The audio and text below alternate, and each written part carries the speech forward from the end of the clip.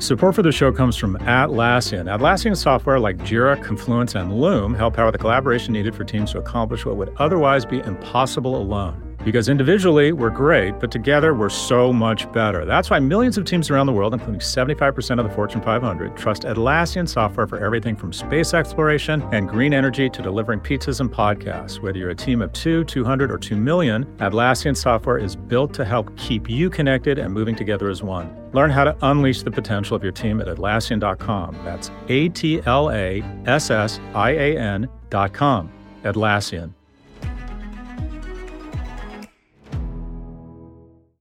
Wow, that guy means business. Just an amazing player. No, not him, the sports photographer behind him.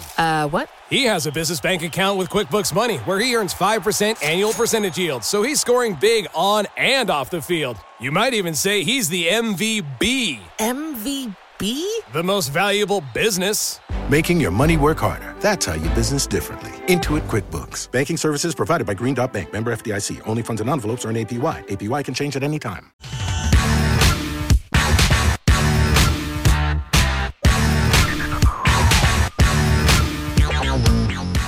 Welcome to the Prop G Show's Office Hours. This is the part of the show where we answer your questions about the business world, big tech, entrepreneurship, and whatever else is on your mind. If you'd like to submit a question, please email a voice recording to officehours@propgmedia.com. Again, that's officehours@propgmedia.com. First question. Dear Prof G, this is Dr. C from Toronto, Canada and São Paulo, Brazil. My question for you is about blockchains and specifically on the strategic implications of NFTs or non-fungible tokens. Roger McNamee recently stated in your podcast that for non-established musicians, it is pretty much impossible to avoid YouTube. At the same time, we now see interest in new use cases on blockchains, such as NFTs with smart contracting, which enable musicians and pretty much anyone to connect directly with their supporters at very low transaction costs if you use a Layer 2 application. So here's my first question for you. Do you see one day NFTs upending YouTube or Facebook? This would be another example of dispersion, which is something I've been talking about for quite some time. If yes, then how do you see the empire striking back, like Microsoft did to Netscape in the 1990s? And finally, what can the rest of us do as members of the Rebel Alliance so that this dispersion story does not get derailed? Thank you so much for your wonderful podcast. Thank you, Dr. C from Toronto and Sao Paulo. Toronto and Sao Paulo, that's an interesting chocolate and peanut butter life. Toronto strikes me as one of the most livable cities in the world, and Sao Paulo strikes me as an incredibly livable city if you got serious reals.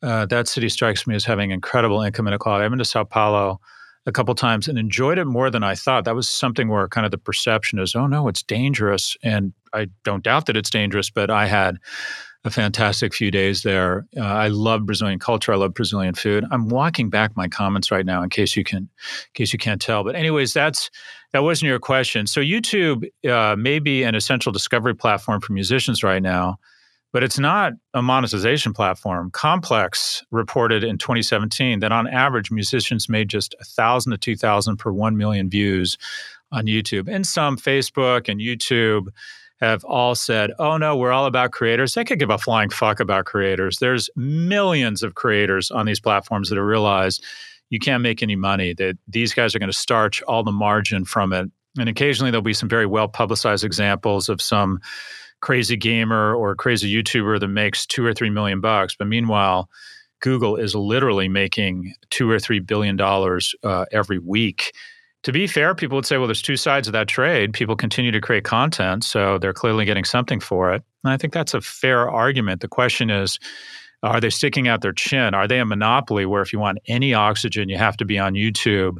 And as soon as they stop using their innovation and intellect over in Washington and maintain their monopoly status, as soon as there's options, as soon as there's competition, they won't be able to extract the same rents, and more of those rents will go to the creators, which might make, a healthier economy, a healthier ecosystem. According to Statista, YouTube makes up just 6% of the streaming market compared to Spotify's 35%. The New York Times reported Spotify's current payout rate to artists is about $4,000 per 1 million streams. I don't know what that means, but anyways, I'm trying to figure out if that's good or bad. Blockchain-based music streaming platforms, including Audius, have emerged with the intention of creating a more direct connection between creators and consumers and pay artists fairly, but they've run into a lot of copyright problems with today's music business NFTs are less about replacing streaming and more about giving artists direct revenue sources with huge payouts. They're like fancy exclusive merch drops serving as consolation prizes for measly streaming revenue and a year without touring. Grimes auctioned off a set of audiovisual NFTs for $6 million in February.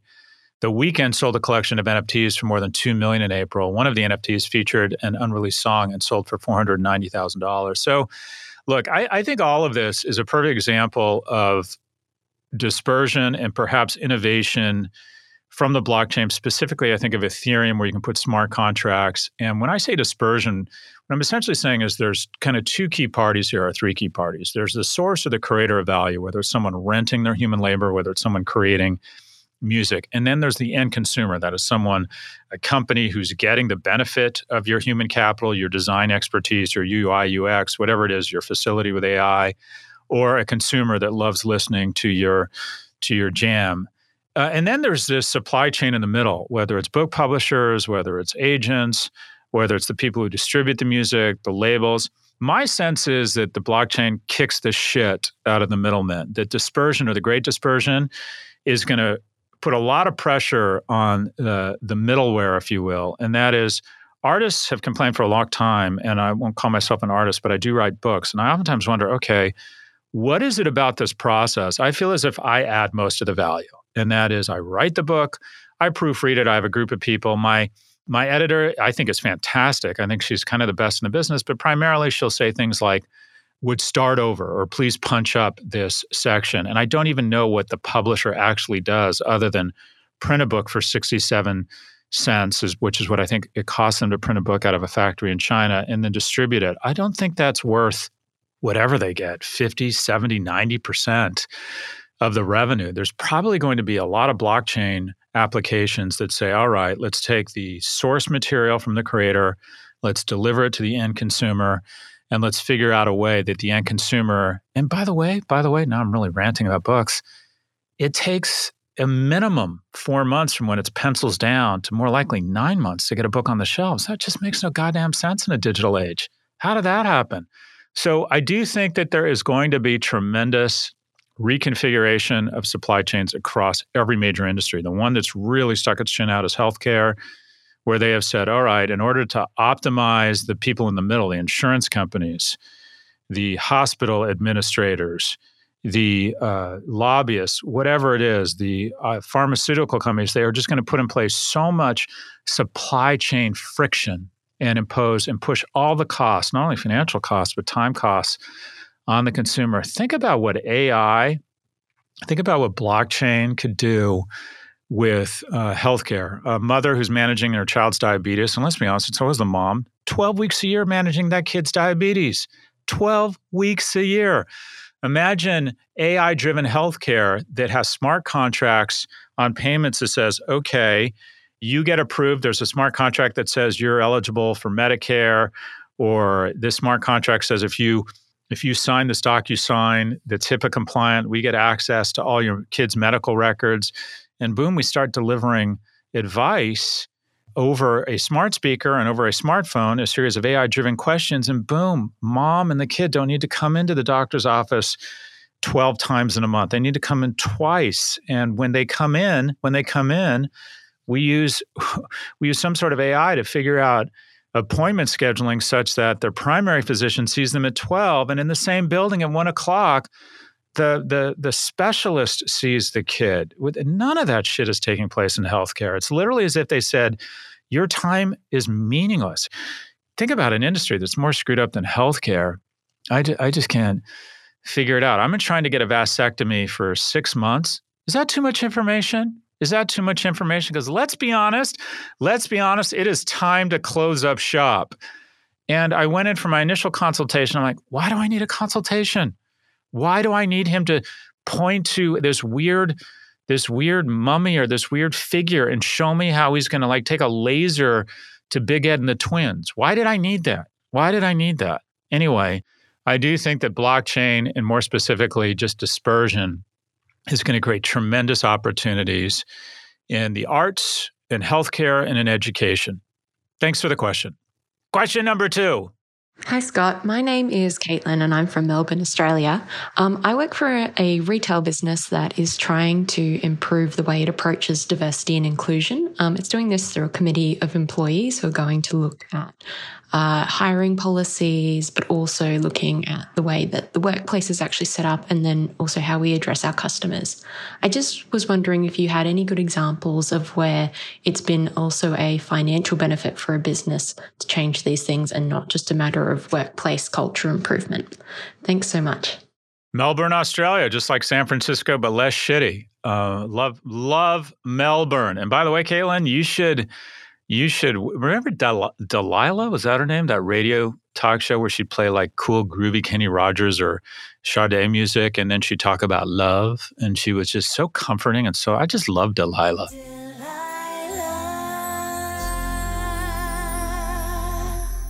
You could be the Australian Delilah. You have a rich, buttery, lovely voice. Anyways, a McKinsey study that found that companies with gender-diverse executive teams outperform male-dominated companies by 21% in terms of earnings before interest and taxes. Racially diverse executive teams provide an advantage of 35% higher EBITDA and 33% more long-term value creation over the least racially diverse companies.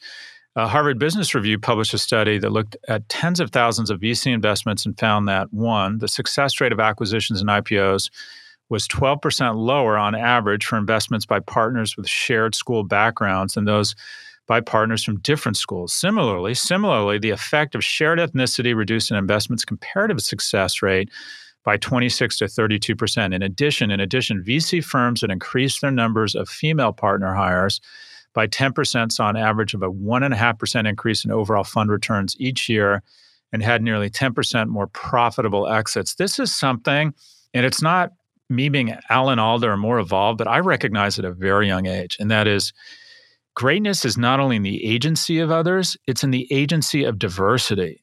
We're not supposed to be too close to people like us. We are supposed to have diversification in the gene pool, and we're supposed to have diversification of ideas. And the way you get diversification of ideas, and for me, it's been kind of like sanity checking my ideas. I try and surround myself with people with different backgrounds, and I find that when you, and by the way, just the first step is you got to be open to checking ideas with other people with diverse viewpoints. When I was younger, I made the mistake of thinking, oh, I'm just so fucking awesome. And the way I express leadership is by making decisions and then advocating for that decision rather than going around and listening and asking people from different backgrounds and with different skills what they think about an important decision. And you will learn every day, somebody saves me from myself. I read a newsletter called No Mercy, No Malice. And we were talking about, I drafted something and then I hated it and I thought, I'm not going to do this. And then my creative director, Catherine Dillon, my managing editor, whatever title she has at this point, basically saves my bacon and runs our company, is what we should call her, called and said, no, this is a really strong thing. And what I realized is that I was hangry and that I was upset and I just wasn't thinking clearly.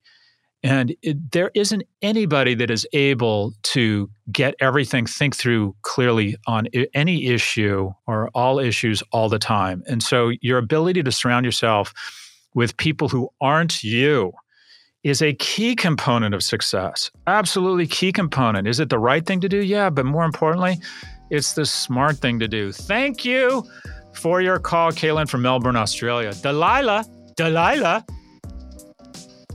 We have one quick break before our final two questions. Stay with us. Wow, that guy means business. Just an amazing player. No, not him, the sports photographer behind him. What? He has a business bank account with QuickBooks Money where he earns 5% annual percentage yield, so he's scoring big on and off the field. You might even say he's the MVB. MVP? The most valuable business. Making your money work harder. That's how you business differently. Intuit QuickBooks. Banking services provided by Green Dot Bank. Member FDIC. Only funds and envelopes earn APY. APY can change at any time. This week on The Gray Area, Professor Diana Posulka and I tackle one of life's biggest questions. Are we alone in the universe? What would it take for you to step off the agnostic ledge and say, yeah, aliens are real? Is it a spacecraft landing on the White House lawn? Will something that was anomalous in 1952 did fly over the White House. And that's one of those cases that is still weird. That's This Week on the Gray Area, available wherever you get your podcasts. Welcome back. Question number 3. Hi, this is Ellen from Vermont. I'm a retired educator, but I keep up with the latest news in my former profession. What do you think about the number of states proposing bans on the teaching of divisive concepts at both the K-12 and higher ed levels? What do you think is behind these efforts, and why now? Thanks, Ellen from Vermont. Republican legislators in 8 states have drafted bills in the past few months that would ban teaching what they call divisive concepts. What do we mean by that? In states including Idaho, Iowa, Louisiana, Missouri, New Hampshire, Oklahoma, Rhode Island, and West Virginia, they're saying that concepts including that the U.S. or specific states are fundamentally racist or sexist, that should be banned, that individuals, because of their race or sex, are inherently oppressive, whether consciously or unconsciously, or that individuals bear responsibility for actions committed in the past by members of their same race or sex. GOP lawmakers in Idaho just banned state schools and universities from teaching critical race theory, which looks at how race and racism intersect with politics, culture, and the law. Texas and Tennessee are following suit. So when the CDC says every school should mask up, it's all about letting individual schools decide. But when they decide they don't want to come to grips with some of the bigoted, really ugly parts of American history, and let's be honest, I mean, this is a nation whose economic vibrance, in large part, was built off the slave trade, where America was kind of founded on this premise of people trying to escape oppression such that they could travel to a new land and then enslave another people. I mean, there's tremendous hypocrisy and uncomfortable topics in our history that we should absolutely discuss. And I think it should be up to the teachers and the parents of that school to make those decisions. But the idea that Republicans are in any sort of position or have any moral authority to begin dictating what content should and should not be taught at schools, it feels like kind of a book burning with a tie on it. It's totally inconsistent with GOP beliefs, and it's primarily trying to say, all right, let's not have a difficult discussion if it reflects the kind of heteronormative values of the Republican Party, if in any way diminishes it forces us to face hard truths. It feels like it's kind of the same, where this is a cousin to this bullshit voter suppression laws. It's the Republican Party saying, we don't want to own up to our own ideas. We don't want to have a real intelligent conversation around this. And by the way, I think a lot of parents probably feel the same way at certain schools, and they should decide, and then those parents can decide whether or not they want to keep those kids in that school. I mean, there should be basic laws around discrimination and ensuring schools are segregated and ensuring, in my opinion, there shouldn't be capital punishment at schools. Yeah, there should be some basic laws, but this feels very, very kind of one-sided, politicized, and trying to spread Vaseline over the lens of what is our history, which, by the way, has some amazing components. The American history, on the whole, taken in the full 35-millimeter frame that is our story, is a good one. But it has a lot of ugly scenes. And the way we prevent those scenes from continuing to repeat themselves is by acknowledging them and understanding them from a very young age. Anyways, Ellen from Vermont, at the end of the day, I think it's a bad idea. And I think it reflects this ongoing trend amongst the GOP that they think the way to promote Republican values and ideas is not to address them or not to fully debate them, but to starch them white, if you will, and to ensure that non-whites can't vote. Anyways, different talk show. Thank you, Ellen from Vermont. Next question. Hey, Prof G. Adrian out of Mountain View. I have a question about gratitude.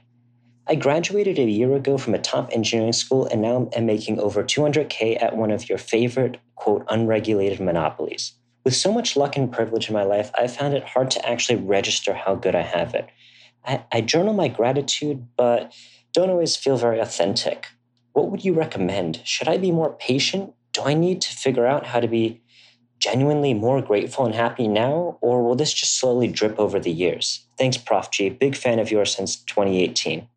Adrian from Mountain View, that's a very thoughtful question. The fact that you're even asking yourself that question means that you're, about 3,000 clicks ahead of where I was at your age.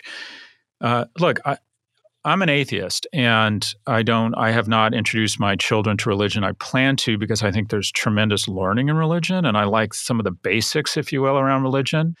But what I do is a form of praying is I ask my kids to grab my hand and before dinner, and we go around and we talk about something we're grateful for.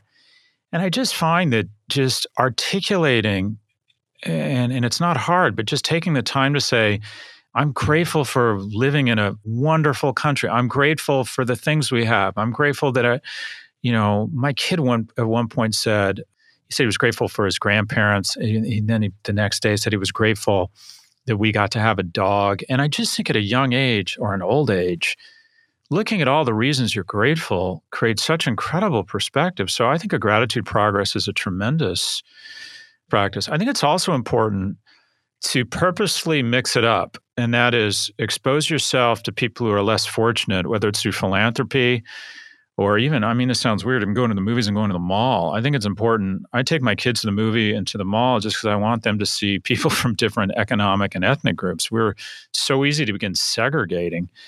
And you get less tolerant. You become less forgiving of people when you don't segregate. So I'm making a kind of a purposeful attempt to, get my kids out more. I'm trying to get my kid a job. My 14-year-old will be 14 next year, a job at CVS because I want him to interact with more people than just his parents and all the other privileged kids at his school. Anyways, boss, I think there's a ton you can do around forcing yourself to interact with people who aren't as fortunate as you, whether it's through philanthropy or just reaching out. But my man, you are on your way. Anyone who's thinking that way and is that self-aware at your age, dude, you're the least of our problems. You're the person that's going to help others employ a gratitude practice. The one thing I'd be mindful of as an engineer in Silicon Valley is conflating luck with talent. I find there's a virus in the Valley and among tech bros that they've bought into this notion that society continually reinforces that you're something special because you're in technology, that what you're doing is almost godlike, and it feels that way. But I think that those of us who've made a lot of money in technology need to acknowledge a lot of this is not our fault, and to every day be appreciative of it, and to every day try and share those blessings with other people. But again, my man, Adrian, you strike me as very self-aware. Thanks for the question. Thanks for your questions. That's all for this episode. Again, if you'd like to submit one, please email a voice recording to officehours@profgmedia.com. Our producers are Caroline Shagrin and Drew Burrows. Claire Miller is our assistant producer. If you like what you heard, please follow, download, and subscribe. Thank you for listening to the Prof G Show from the Vox Media Podcast Network. We'll catch you on Thursday.